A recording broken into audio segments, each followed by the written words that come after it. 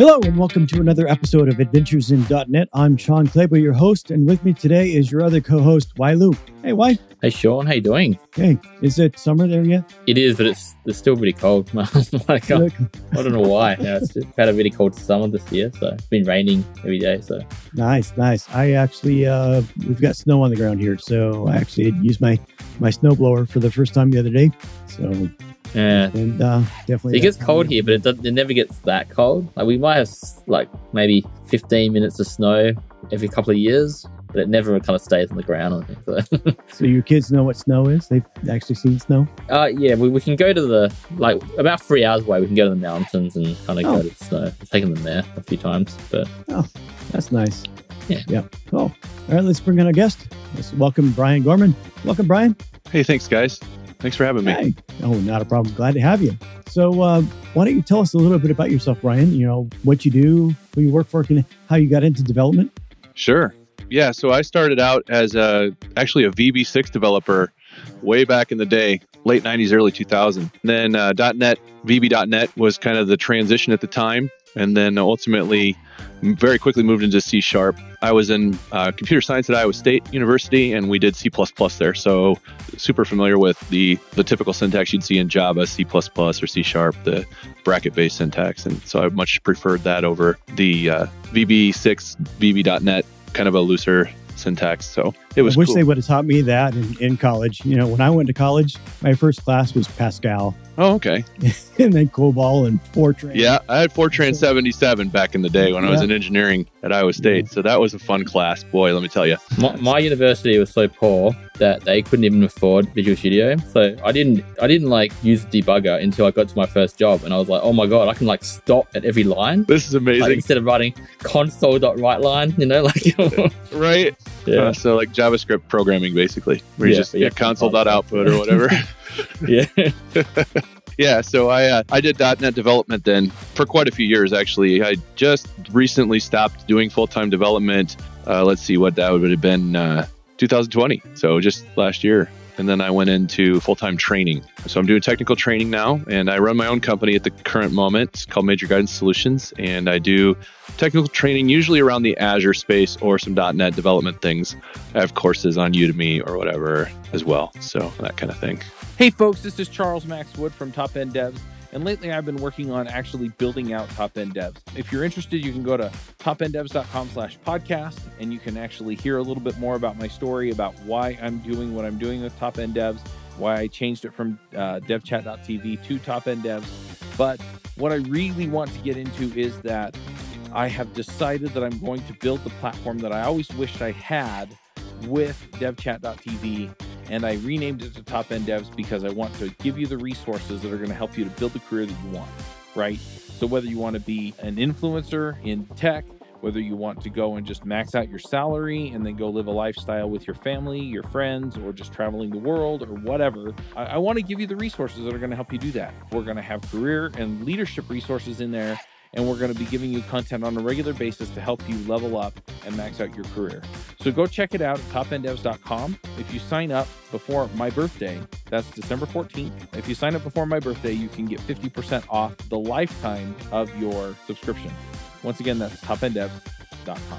How do you get into that? Do you just kind of look at the curriculum one day and just go, okay, I know everything here, and then just kind of write a course about it? Or have you kind of basically been teaching people all along, and it's like, I want to do that full time? Yeah, so I think I used to commute from Ames to Des Moines, and I think it was 2004 to 2006, somewhere in there. So I was commuting, and I was talking about how much I would much rather just train and then actually be under the gun of being a developer, even way back then. So I kind of realized early on that I had an aptitude for it, and I liked it. But I kept obviously developing because I love developing too, and you don't just jump into training. So then I actually got a job as a computer science instructor with Franklin University.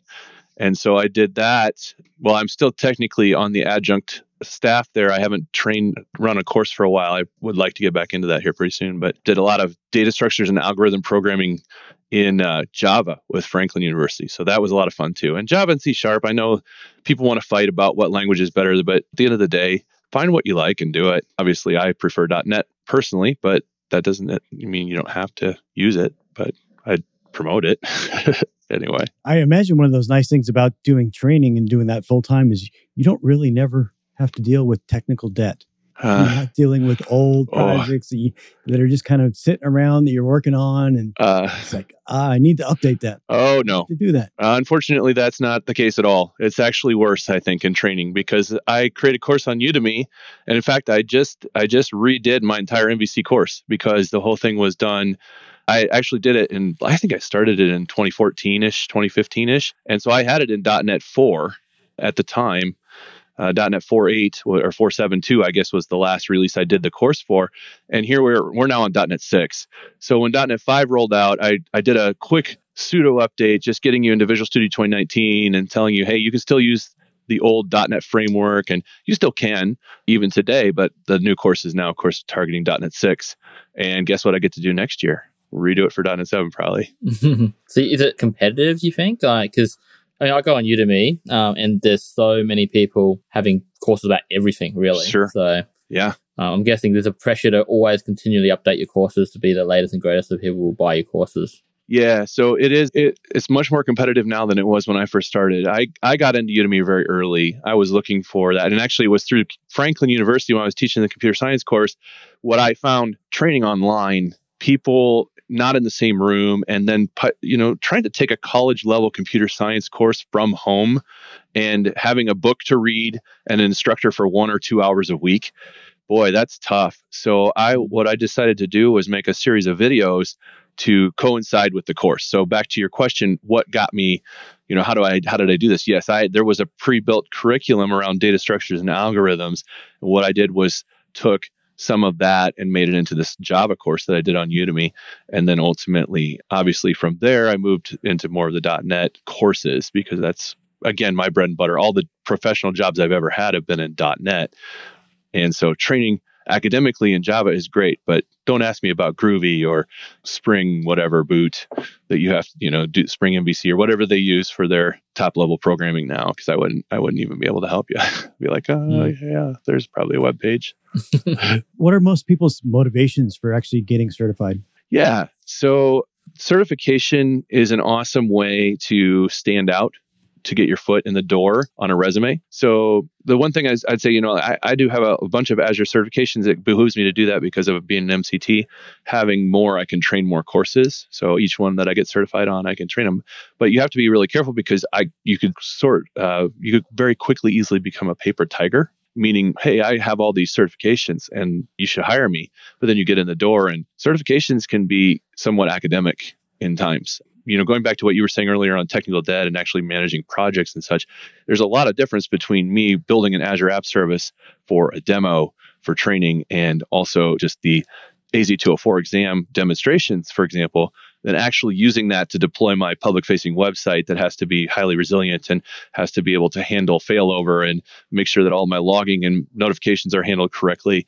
It's good to know the certification takes you into the upper levels of that, but the person who, and I'll always say this when I'm training people, the person who actually does this in the real world will benefit from that and do much better on the exam than someone who just comes in and does a boot camp and just does the academic top level stuff. Because when you get to the exam, likely you're going to see questions that are going to go deeper that will test your mettle when it comes to how good are you actually at this.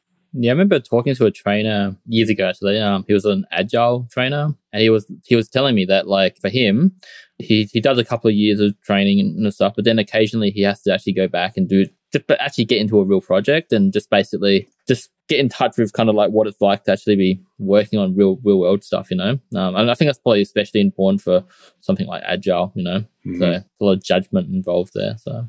Yeah. And then just going back a little bit to what Sean said, I kind of didn't answer the full question about why taking the certification. So other than just, getting your foot in the door, typically having certification does give you leverage for higher salary. Also, again, makes you positioned to do other things. So for example, let's say that you decided you wanted to go for MCT, Microsoft Certified Trainer, so that you could actually be a trainer. In order to get that, you first have to get the certification. So there might be a motivation there to say, hey, this is on my long-term plan. And to get through these first couple steps, I want to do that. The other thing, and this has been a big thing for me as well, is having these certifications and then getting in the community more with that and just kind of offering up some trainings here and there for things like, or doing things like this podcast, right? Being involved in the community that way. It also helps me when I apply to speak at a conference, for example, CodeMash or KCDC or that conference, or the bigger ones. If I could get in, potentially I might stand out amongst the people that are actually submitting to talk, just because I have credentials, right? And so that might be a motivation too. So it could be anything from just promotions or higher salary, professional development of your own accord, going on to MCT or being conference speaker or community contributor with the credentials to back what you're doing. Maybe get rid of some of the imposter syndrome, perhaps. So for somebody that's only been developing for, maybe a couple of years, they don't have any certifications, anything like that, what should they look at is a place to get started? Oh, great question. So what I would recommend for anyone would be to start with AZ900. So AZ900 is an exam that's on the fundamentals of Azure, but typically the stuff that you're learning in that fundamentals is critical to have that underlying knowledge, whether you're going to go AZ104 for the admin path or AZ204 for the developer path. When you go through the AZ900, it's usually like a one-day course. And in fact, I think Microsoft has a lot of materials out there for free already on the AZ900 level. And a lot of people are typically kind of using that as an entry-level training event as well. So you might look for some free training around the AZ900. But ultimately, there are some really great pieces of information in that fundamentals training that knowing that will help you when it comes to the more technical questions in the harder exams. And I'm not saying harder like AZ900 is not an easy exam. It's not trivial. In fact, I was very arrogant when I went to take the AZ900 exam thinking, it's just the fundamentals. It'll be easy. And boy, was I sweating that one, because I was like, wow, this is a lot more technical than I thought it would be. I kind of thought it was going to be more for a business-oriented user, and they were just going to ask, general questions about what's an Azure App Service, or how do I set up a VM? Okay, well, that stuff's pretty basic. But no, the AZ900 takes you to the levels of, here's what a data center structure is kind of like, and here's how we do regions. And then within regions, these are region pairs where you have geographic failovers and things like that. So even setting yourself up to be an admin or setting yourself up to be a developer and understanding the basics of how Microsoft has set up for resiliency amongst their data centers and bringing that. And then on top of that, the cost planning, cost management, and understanding how you can compute what's it going to cost me if I put this app service into play, or if I build up this really massive VM, is it really going to cost me $250 a month to run this? Yes, if you leave it on 24/7, but if you shut it off, you can actually save yourself $70 or something a month. So if I want a nice developer machine in the cloud, I can spin up a VM. It's pretty powerful, 4 or 8 cores, or 8 or 16 gigs of memory, $100 and something a month to $200 and something a month as far as their cost. But then if you shut it off on the weekends and you auto script it to shut off at night, so in case you forget when you go home from work, it actually can save you a little bit of money there. So it's not as much, but you learn a lot of that basic stuff kind of in the fundamentals, and then take that into the next levels. So that's definitely where I would start. Leave it to Microsoft to use the high number for the intro course. Yeah, but at least they're consistent, right? I mean, all of them are 900 now. So we have AI 900, AZ 900, and then you have like the SC 900, which is the security path now. So all of those 900s are the fundamentals. But yeah. But not 90. Yeah. Or 101, Yeah. 101 would make sense. Yeah, 101. Well, they did have a 101. Actually, that was the AZ 101. And what's really been interesting to me is like they've had multiple times they've had exams that were 2 exams that they've then now brought down into one. So like 300, 301 became 303, 100, 101 became 102 or whatever, and then 104 ultimately. So they kind of condense them and make them into this all-encompassing exam. And But yeah, SC 900, AZ 900, AI 900, they're all at the top level, or the big number is the basic. But you can always go out to the Azure poster too and see what the exams look like there too. So I've done a couple of the fundamental ones actually. I think my biggest, I wouldn't say even criticism, but I've done some of those free courses. Like I did the Dynamics 365 one, and I think the biggest thing was how much marketing material is in there. I could hardly keep awake. It was just this really long, it's like a day-long infomercial basically for Microsoft products, So the Azure one was a little bit better though, because there was a lot of fundamental stuff, but I remember the dynamic stuff was just so boring. Like I could hardly get through it. So Yeah, I've not done the business path, the Dynamics 365, or even the Microsoft 365, so I can't speak to that, unfortunately. But I'll take your word for it. I think that one is more targeted towards like decision makers and managers and all that stuff. That real one really is. So the Azure one, because the Azure one did focus a lot more on pricing, I thought, which is really good because that is one of the things you need to start thinking about when you move to the cloud, isn't it? So yeah, and on that note, like, can we just like take a moment to say kudos to Microsoft for like giving us some credits on Azure now, or letting people in for free? Because I remember when it first started out, it was like, I want to try your Azure product, but it's like, I don't want to pay anything to try to be a developer in Azure. So how do I do that? And it was kind of like, well, there's not really a path for that unless you had like maybe the enterprise level subscription at the time or something. But they've really done a great job of opening the door for all developers, both going open source with the .NET Core path, and then also, but yeah, we don't want to make this a Microsoft commercial either. So that'd be enough on that. Well, even their Microsoft Learn stuff are pretty good. I love Microsoft Learn a lot. Again, I think there's a couple things that could be done a little differently as far as the organization, in my personal opinion, but they've done a great job. If you go out to the AZ-204 exam, for example, let's say you wanted to take that and you're ready to start taking that exam, at the bottom of the official documentation, there's a list of Learn modules, and you can put those into a collection within your own profile.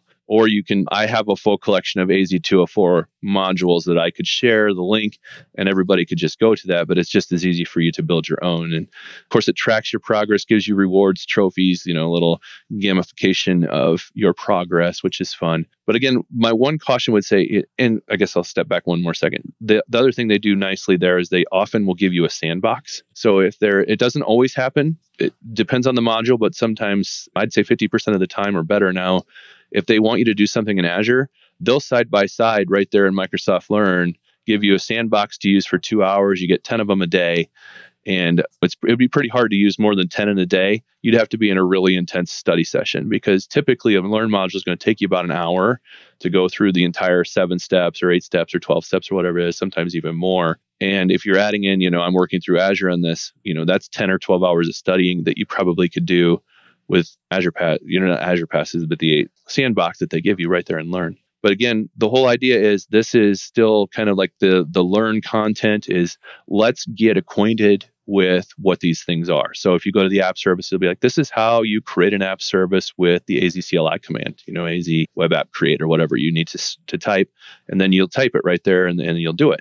And that's great, because that does give you that typical skilling that you need. And when you go to take an exam, if you were to see a question around some of the actual commands, you might be able to have had that practical experience with it, at least seeing it. But again, it's not something, nobody's memorizing all the AZ CLI commands, especially since you can look them up. So the best way, I'd say, not only those Learn modules, that's a great starting point, but if you could get yourself into a practical project around a technology, especially when you're weaker on, and actually hit some roadblocks that you have to fight through, that's going to make your exam go much more succinctly for you. Typically for me anyway, because I say, oh yeah, I remember this being a thing that trips me up or something. So. So after you do the 900 course, you then kind of have to pick a path, figure out which way you want to go? Oh, you don't have to. And actually, you don't even need the 900 exam. That's an optional exam. But again, I just recommend it because of the fact that it puts that foundational stuff, which has shown up. It depends a lot on where you go from there. But if, let's say, you wanted to be a system admin or security or developer, those are kind of the 3 main paths within the Azure space. And then AI, of course. But I kind of rope in AI with developer, honestly, because I feel like there's a lot more. You're using some of the same tools and maybe at a much deeper level scientifically, but ultimately it's still kind of a development job when you're doing scientific data work. But there's the admin path. So if we start there, I would take the AZ-104 next, which is the administrator. And the cool thing now is the solutions architect, which is kind of the expert. So in case you're not aware of this, there's a fundamental level, there's an associate level, and there's an expert level in your certifications. And so for an Azure developer or administrator, there are 2 different expert levels that you can get to. One of them is the solutions architect, and the other is the DevOps architect, or DevOps expert, excuse me. So for the admin path, you would take the AZ-104. And in the past, you had to take 2 more exams to get the solutions architect. But as of just recently, they've released 305 into beta. And so it will be 104 plus 305 to be a solutions architect going forward, which is really. Yeah. So, yeah, and that's really cool. The AZ303 exam that was part of it was actually one of my favorite exams. So I'm kind of bummed that's going away. But the 104 and the 303 typically had a lot of the same kind of content. The 303 went a little deeper, I think, probably, and not really speaking to that too much. But ultimately, the AZ104, I think, is a really great baseline. And then the 305 on top of that will be more what you did in the 304, I think. But I think they've also added in there two things about like the cloud adoption framework and well-architected framework that they want to kind of have people who design and actually implement high-level technical specs on what you're going to do in Azure to understand what Microsoft's recommended approaches are to migrating solutions or, getting into the cloud versus, and then also once you're in the cloud, you have the cloud adoption framework, you have this widespread, this is what we're doing for all of our stuff in the cloud. And then you have the well-architected framework, which says, okay, let's take one specific application and how do we make that work the best we possibly can in the cloud? So if they've changed the structure of the exam, like, how they got that thing where if you've already got the certification, then I think after 12 months, they make you do like a Microsoft Learn course to keep back certification instead of having to do the exam again. Yeah. What would happen for me if I've already done the 304 and the 303? That's an interesting question because that's going to happen to me too. So I'm guessing that you'll just have to re-up on some plan, whether it's the 305 or just the architect path at that point. I hope they won't make me go back and take a 305, but I don't know for sure. I'll have to look into that. That's a really interesting question because I just assumed I would be able to renew at the 305 level. But yeah, you think the majority of people would be in that boat, right? Yeah, given the fact you've just announced it, so right, and you're absolutely right. I bet there's tens of thousands of people that would be like, yeah, I don't want to go take the 305 now. I'll just let my stuff expire if they don't let you do it. But that's an interesting point. The renewal is a really great process, right? It's now free. I believe you just you get your notification that says, hey, your certification is about to expire. Go to Microsoft Learn. And I think you have an unlimited amount of attempts to pass it. But you do have a limited amount of time to renew. So you would need to go out there and do it, but you don't have to go retake the exam now. That's fantastic. But yeah, I think it's a reflection of Microsoft's, how it used to be that these courses were bit of a cash cow for them. Whereas now they just want you to learn as much as possible because they know that if you know Azure, you're going to want to recommend Azure to your employer, and that's where they make their money. So yeah, that's an interesting thought because I do feel like they have definitely shifted on their courses as far as making things available. Like you're saying, this whole Microsoft Learn ecosystem has been a great revolution for people trying to get into the cloud. Yeah. So the 104, 305, that's going to be your admin path. As a developer, you could start with the 204. You don't have to do the 900. Again, I'd recommend the 900, then the 204. And the 204 is going to be a pretty rigorous exam around the technical aspects of development job. You may see some coding stuff on there. I've seen a couple of questions come in, is there going to be a lot of coding? And I would say if you can't code, if you haven't been in an actual real world coding job for probably at least a year, it might be a big struggle for you.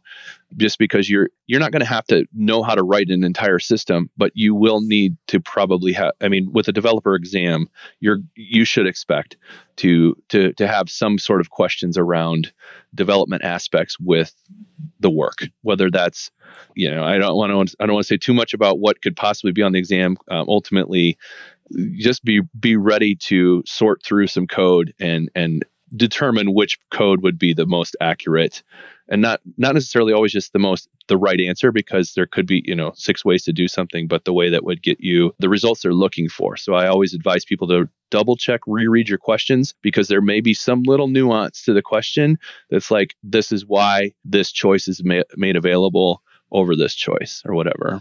Yeah, and then after the 204, that's really the end path for a developer as far as what you would need to do to have the base level certification. From there, you can actually go into the 400 to get the DevOps expert. You can also go from the 104 to the 400. My personal recommendation for you is if you want to get the DevOps expert, you should not just rely on the 204 and the 400. You should try to get the 104 as well. because there are a lot of things about administration, around networks, around if you're going to be automating deployments, you need to understand the ecosystem at Azure. Like a simple thing like I can't deploy a resource to a VNet that isn't in the same region. So like if I try to deploy a VM from the West US into a VNet in the East US, that's not going to work.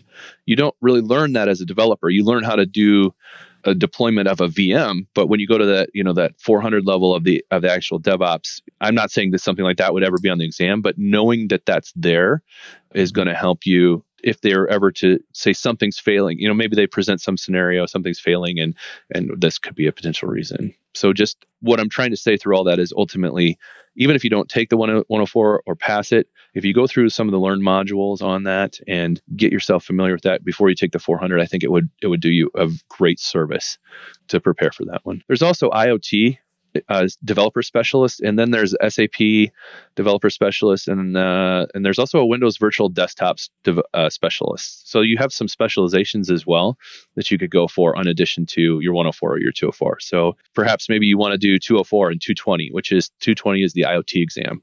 And if you're a developer and you're not doing IoT, look into it. It's really fun. It's fun to play around with, even if you don't ever get to use it in the real world. So. Time is of the essence when identifying and resolving issues in your software, and our friends at Raygun are here to help. Their brand new alerting feature is now available for crash reporting and real user monitoring to make sure you're quickly notified of the errors, crashes, and front-end performance issues that matter most to you and your business. Set thresholds for your alert based on an increase in error count, a spike in load time, or new issues introduced in the latest deployment, along with custom filters that give you even greater control. Assign multiple users to ensure the right team members are notified, with alerts linked directly to the issue in Raygun, taking you to the root cause faster. Never miss another mission-critical issue in your software again. Try Raygun Alerting today and create a world-class issue resolution workflow that gives you and your customer peace of mind. Visit raygun.com to learn more. Their simple usage plans start from as little as $4 per month with unlimited apps and users. That's raygun.com to start your free 14-day trial. I think for me, the biggest, when I tried to pass these courses, the best thing I did was just, I know you got those like sandboxes and all that stuff, but just get a pay-as-you-go account and just spin up one of those, just spin up all the concepts and just try to do it, because you can do it now in the cloud. That's one of the beauty about the cloud, isn't that you can just spin things up really quickly and you can do it through code, and then at the end of the day, just kill it. I think I did all those courses. I probably only spent like $50 on them, just doing things like that. So yeah, and I mean, honestly, if you've never had an Azure account, you can get the 12 months free with a certain number of services, so you could play around with it that way. And then if you're in an organization of any size and you have licenses, Visual Studio Professional, I think, comes with a $50 a month credit. Visual Studio Enterprise is $150 a month. So you can sign up through your enterprise subscription. Now, the limitations on that are going to be there. That if you're under a big org and you have a subscription, they may lock it down. Like, you may not have the rights you need to play around as much, because they might be like, well, this is a person on our Azure tenant. We don't want them being able to just go deploy something that we don't want to pay for. Even if it's on your $150, they might have locked it down by policy through all of the subscriptions somehow, and corporate things can block you a little bit. So that's the one caveat to those, but it is a nice way to play around with most of the services if you can. So you mentioned the different levels. So you take these exams, and then how do you get to like the expert level that you talked about? Yeah, great question. So we started at the fundamentals, and then so the 104 and the 204 are going to be your associate exams, and then the 305 and the 400 are going to be your expert exams. So you basically just pass the exam, and that's typically you say, I'm the 204 associate, developer associate, or the 400 Azure expert, or whatever, 305 expert, whatever, solutions architect expert, whatever you want to call it. So okay, so there's not another level for a developer to get expert. They don't want to go into DevOps or something like that. Yeah, not at the current time, but you have those specializations. So there's the AZ220, so you can say I'm a developer plus IoT, and I think this is public knowledge. I think let me double check something really quick. We won't tell anybody.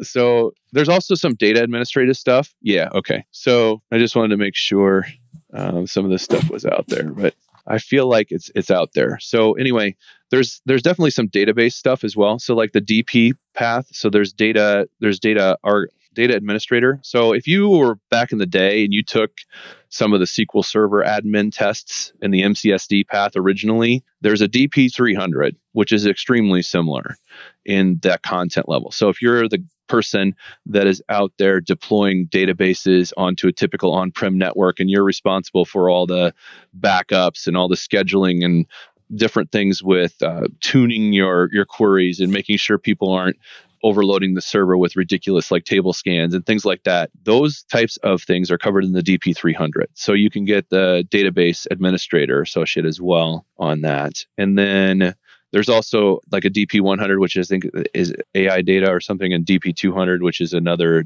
data like for the big data analysis. So if you're in the big data world, that'd be like your Kafkas and your Azure Synapse data warehousing things. If you're in those, the DP200 would be your flavor. So in addition to your developer exam, you could also get the database administrator or the database or the data, whatever they're called out there. And I think also there's going to be some entry level ones coming on those as well. So like there's going to be some simpler exams simpler not in terms of technical difficulty, simpler and more focused on things like this is going to be specifically for SQL queries or something like T-SQL. So I think there's going to be some exams coming on those too. Hopefully those are out there soon. Do you find, like, you've taken so many exams, do you find and maybe even your training course touches on it, I guess, that there's kind of like a Microsoft way to pass these exams that you it's almost like a skill set that you get better at? Just because I found that I found that going through, because I've done a couple of these exams, and as I got to the more expert level ones, like the solution architect ones, they actually became like easier. But I think it was mainly because there was maybe a little bit of overlap between those different courses, but also I kind of figured out kind of how to answer the questions properly, or the Microsoft way. Yeah. So this is a really interesting question because back in the day, like the original exams, when we were the original MCSDs and the original MCSEs or whatever, MCSAs, whatever you were going for, there was typically this is the Microsoft way, and then this is how it actually works in the real world. So you would go to take the exam and you wouldn't necessarily know the answer because Microsoft had a specific way to implement it, but you've never actually done that in the real world. You'd actually done something else that worked. And I'm not saying Microsoft's way didn't work. What I'm saying is they just had an expected way to do that. And where I'm going with this is that has gone away. So the nice thing about this is when you go to take the exams, typically you're not going to run into something that is so obscure or obtuse that you've never heard of it or seen it. And so even going into the first exam, you should have a fairly general idea of the tools and technologies that you would be presented to know about. And it's not going to be like some obscure process that you would have never heard of or would never do that in the real world because of some reason. So that's good. Now back to your question about how does it get easier and is there a Microsoft way? So what I would say to that is just like anything, if you're taking, let's say you wanted to be a math professor or math major at a university and you started out, typically what you're going to find is your freshman level and your sophomore level courses are extremely intense and hard and basically almost what people would call weed out courses, right? After you get through that weed out, the 300 level math is hard, but you have kind of a system or you know what you're doing. And at that point, the course, even though it's technically difficult, it may even seem easier. So Calc 3 somebody from Iowa State's going to kill me for this because they're like, no way, dude. But Calc 3 might feel easier than Calc 1 just because you've already gone through 1 and 2. You've built your own metal in your head, right? You're ready to go for these things. You have a proven positive plan of attack. You know that if you spend 8 hours a week working on your calculus, that when you go to take the exam, it's just going to flow. And so that's a good analogy. Yeah. So coming into the higher level courses at Azure, what you said also is incredibly important, the overlap. And that's why I go all the way back and say, get the AZ900, because that fundamentals course is going to give you some stuff that will by default exist in the other levels, even if they don't show up as a question on the exam, just having it there. So you'll start building that metal of understanding, and then there will be some crossover because now I've done this. And then, what I've seen is that you get the 104 and the 204, and all of a sudden you're kind of positioned for both the 304 or 305 and the 400 because you have the admin and the developer side of the ecosystem. So you've seen it from both angles. And again, you've built out that structure in your mind of like, this is what the cloud proposed solution should look like. And you kind of can take that and then use that to make the best estimate on a question, even if you don't necessarily know the answer. Like, well, this doesn't, you can at least do the 50% where two of the answers don't even make sense because you know enough about the stuff to be dangerous or whatever. So how much time should someone expect to invest into prepping and testing and all that kind of stuff for each certification? Yeah. So, well, just to take one step back from that, the exam itself is 3 hours. It's 2 hours of basic testing and an hour or 2.5 hours of testing pretty much, but it's half hour of other things on top of that, like questions and surveys. So, and they offer that remotely now, right? Yeah. Yeah, that's the best thing that's ever happened to us. If one good thing came out of COVID other than remote work, it's remote Azure exams. Because if you can get yourself a nice place that's quiet and doesn't have a lot of stuff on the desk, like a co-work space, I rent an office and go take my exam in the middle of the night and nobody is there and it's quiet and yeah, you can do your exam and you don't have to go to a center anymore. I'm always paranoid that my kids might run in the room and I might get disqualified. That's that's a huge concern for me too, because they are very, you're moderated the whole time and you have to have your camera on and you can't basically leave the screen. So if I go over here, they might be like, what are you doing over there? The one thing I don't like about remote exams versus the end center is you don't get any scratch paper. So like in an exam center, you got an eraser board so that you could actually write your stuff down as you're going and think, oh yeah, that's useful for a number of reasons. But without that, it's kind of harder. And the other thing is you can't talk out loud. And sometimes I find myself reading questions out loud to try to understand it better. I'm like, I think there's someone in the room listening with it. Like, yeah. And it can be really tricky too, because like I had a window behind me in the office I was in and it was very bright and they thought someone could see in. And they don't want anybody seeing in to see the exam, which is perfectly reasonable. So I had to make sure I showed them the curtain was down and like, okay, so it's good. But apparently when I take my exam, I cover my mouth up a lot. I guess when I'm thinking or something like that, because a few times I've been doing the exam and then some guys, they put on the chat, can I see your mouth? Like, basically. So. Yeah. Well, your secret agent, question number 42 talks about the,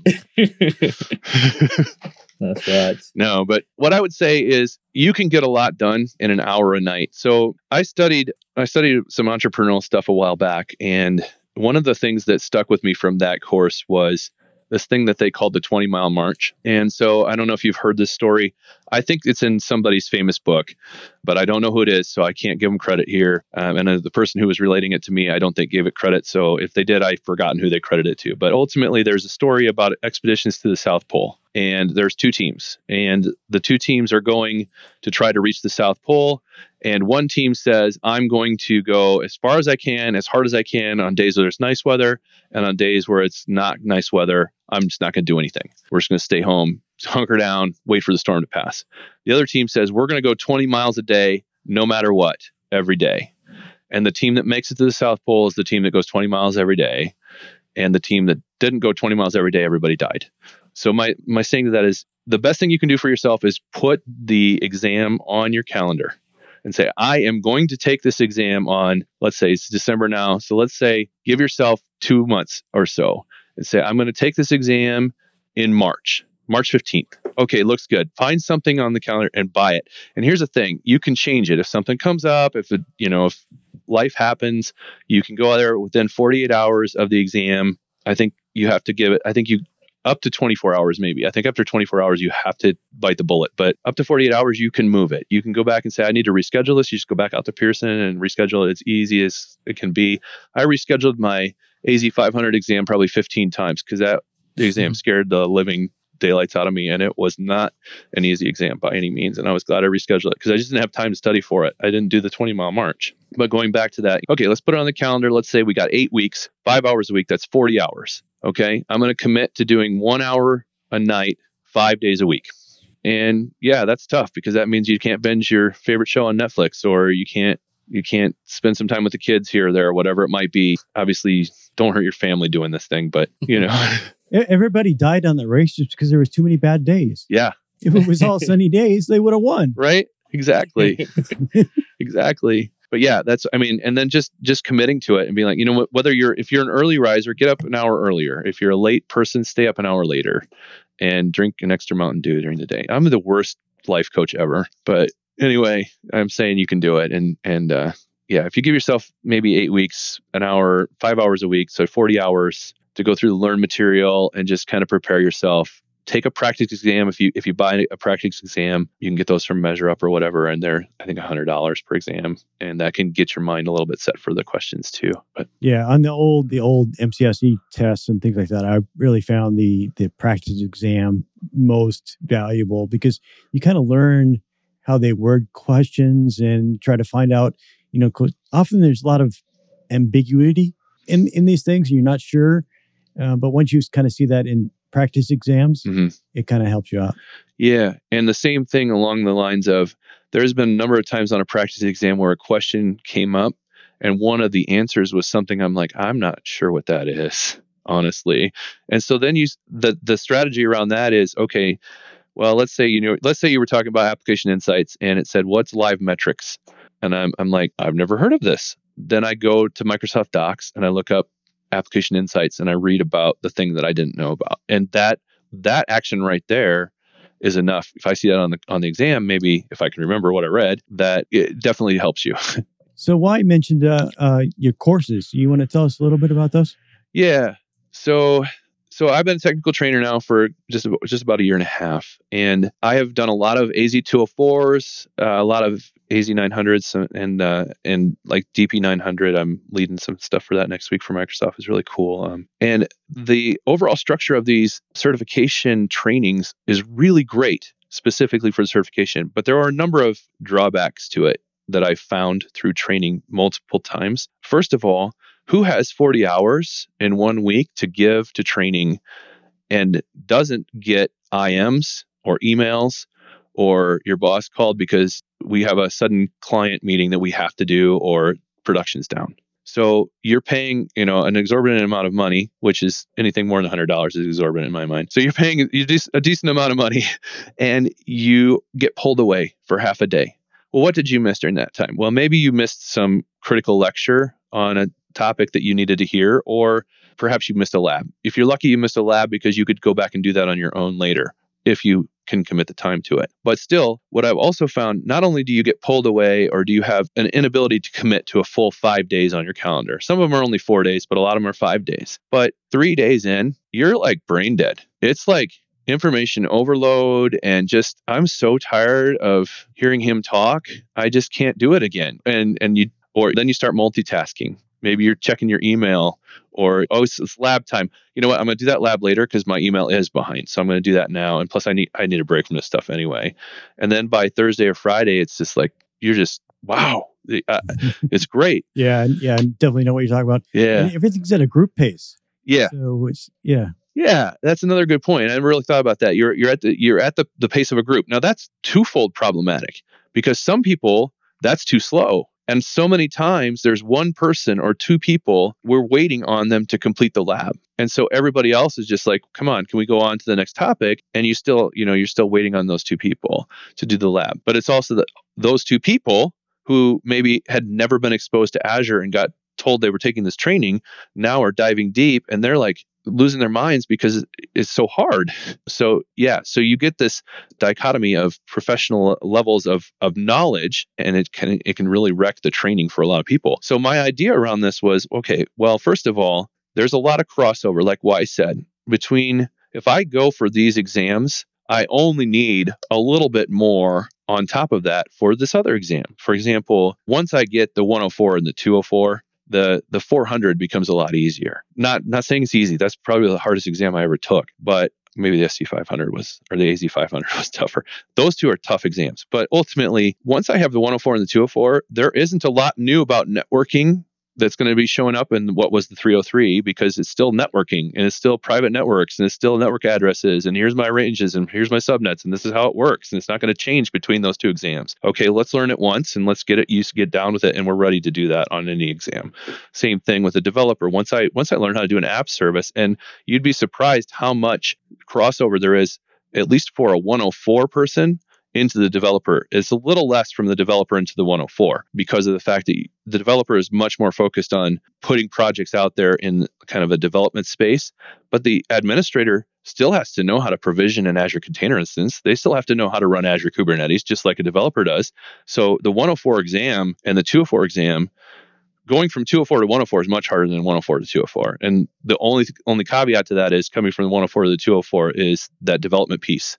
So if you know how to be a developer, if you know how to develop code, at least enough to be dangerous, you've been doing it for about a year, and you kind of understand network architecture at the basic level. This is my server, this is my database. They communicate via TCP protocol, port 1433. I just have to have that open in my network service gateway. Okay, great, I'm good. And all of a sudden, you find these crossovers. So my idea was, why are we spending 4 days or 5 days on these two exams when ultimately material is complementary in some of them? And there's a lot of crossover. Now there are some differences, and there are sometimes, like for my training 1 week, first couple of weeks, we home in on some of the admin stuff. I feel like that's the base level. That's where you really want to start. And once you have the understanding of kind of a little bit about basic network architecture, even then moving into the developer stuff is just kind of like, okay, so now if I want to make a private link, I understand what that means because I've already worked through networking. So I know what it means to have a private network and deploy my Azure App Service into a private network. Whereas if you're just coming in as a developer, you're like, what the heck does that even mean? What's a private network? And so the idea was, okay, let's eliminate some of these problems. First of all, 90% of the work is actually going to be you on your own, just like if you were doing it on your own. Okay. I'm going to take you through some live demos and some official Microsoft material, and we'll do that for 2 hours a week. And I would have liked to do 4 hours a week, but what we found is that 2 hours a week is much easier to work into everyone's schedule. And it goes about 18 weeks long. And with that, during that time, I get you access to the Microsoft material, all the labs, and I get one voucher for the exam. And then I think I'm actually going to add in a couple of practice tests, especially based on stuff we were just saying today, just stuff I've heard from the current trainees and what we just kind of reiterated on today, the importance of that practice exam. So I think that'll be in there. You have all of that. We do a specific curriculum for the week. And then I have listed out different learn modules you can go through to enhance it, the labs that you should work through, and then also just sometimes some other Microsoft documentation. There's also a secret weapon in my training that I add in, and I'm going to go ahead and tell you about it here because it's free anyway. And so I don't know. I hate kind of sharing these little tidbits, but I don't hate. I would love it if it helps you out. So there's a thing called the Microsoft Cloud Workshop, and you can find these if you go to Microsoft Cloud Workshop, and there are practical examples to work through different things. There's a whiteboarding session that you can do, and then there's an actual hands-on lab you can do. And with those, in addition to your knowledge, so remember I was saying earlier about the academic piece of the puzzle, the Microsoft official courseware and the Microsoft Learn, combine those things together, you're going to be academically set. And that's a lot of developers, academically set's good enough, honestly, because there so many developers can just read things and know what they need to do or understand it. Me, I'm a practical person. I need to be hands-on. I need to actually work through it. And these Microsoft Cloud Workshops give me that extra leverage. I think once you do a couple of those on top of the training, all of a sudden you're like, okay, now when I go take the exam, I'm much more confident. And typically the cloud workshops don't work out of the box, at least not for me, which means I have to fight through some things. And all of a sudden, that's even better. It takes more time, which is a little frustrating because I'm like, just let me get done with this. But in the end, you learn so much more. And then you go take the exam and you're like, okay, this makes sense. So that's kind of where it's at. Very cool. Very cool. So we'll put the link to your website in the show notes if people want to check it out, or Thanks. You can go to, training.majorguidancesolutions.com. That's correct. All right. Good. Yeah. Anything else you'd like to add about certifications, things that we haven't covered? Yeah. I think we covered most of the main points. Again, just remember that if you don't know the path, that you can always reach out to someone who does. or you can just look at the Microsoft poster. So just look for Azure certification poster on a Google search, and you should be able to find, and you can see there's paths for Azure, for M365, for the BI world, and then there's a security path now. So there's 5 different paths out there that they have all the exams that are available for you. The other thing I would do is find cloud advocates on LinkedIn. And by that, I mean like you're Thomas Maurer and a couple of the other ones. Thomas is my personal favorite because he posts like 800,000 things that are important to what I've been studying for on the exams. But ultimately, he's got study guides for all the exams, so a bunch of linked documents and such. So that's been a huge resource for me as well, just to go out there and see what the cloud advocates from Microsoft themselves are posting. So if you find them on LinkedIn, and they'll be posting daily or weekly content that definitely can help you. So awesome. Well, I think we're just about out of time, so I'm going to move us into picks.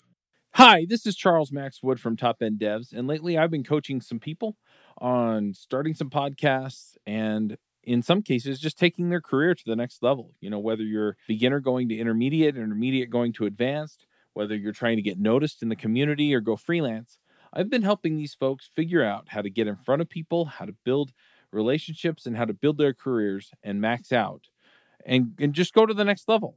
So if you're interested in talking to me and having me help you go to the next level, go to topenddevs.com/coaching. I will give you a 1-hour free session where we can figure out what you're trying to do, where you're trying to go, and figure out what the next steps are. And then from there, we can figure out how to get you to the place you want to go.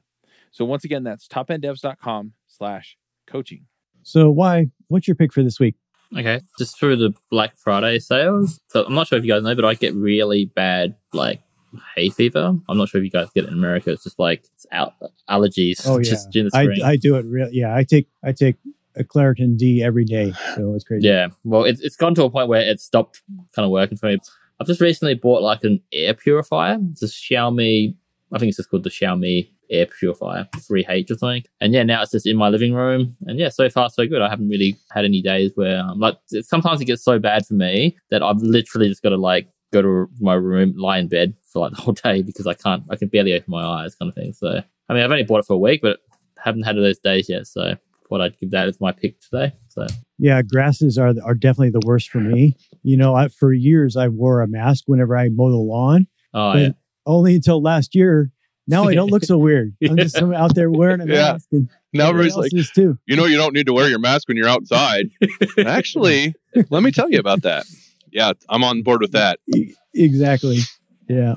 All right. So my pick this week is actually season 3 of Lost in Space on Netflix. So I really enjoyed season 1 and 2, and they finally released season 3, which actually is going to be sadly the final year unless they decide it's not the final year anymore. So hopefully there's enough fan call out or whatever, for some sort of spin-off or something after this season, because I've really enjoyed all 3 seasons. Of course, I like the old show from way back in the day, so that's always good for me. So if you like Lost in Space, check it out. Season 3 on Netflix. Cool. Yeah. All right, Brian, do you have a pick? Yeah. So, man, that made it tough for me because now I have 2. Can I share 2? Oh, yeah. Okay, so the first one I want to share is called Smack. So this is a thing that I think somebody's doing out of town here, but ultimately these cards, they're these little cards. I don't know if you'll be able to see these or not. They come in a little box. It's called Smack. And ultimately, it's sending messages of affirmation, compassion, and kindness. Unfortunately, my XSplit VCam is not making it very easy to see that. But ultimately, this one's for couples. Can't see it either. Oh, yeah, okay. So anyway, they're these little cards. They're 4x4 squares, and they have all kinds of stuff on them. So this one's for couples. And let me tell you, as a guy, giving one of these to your wife can go a long way, or giving one to your kids. There's some for kids. But, this one says, I'll love you till the end. And it's just a little 4x4 card. You just put it on the bed or whatever. Or, you're kind of sort of basically pretty much always on my mind.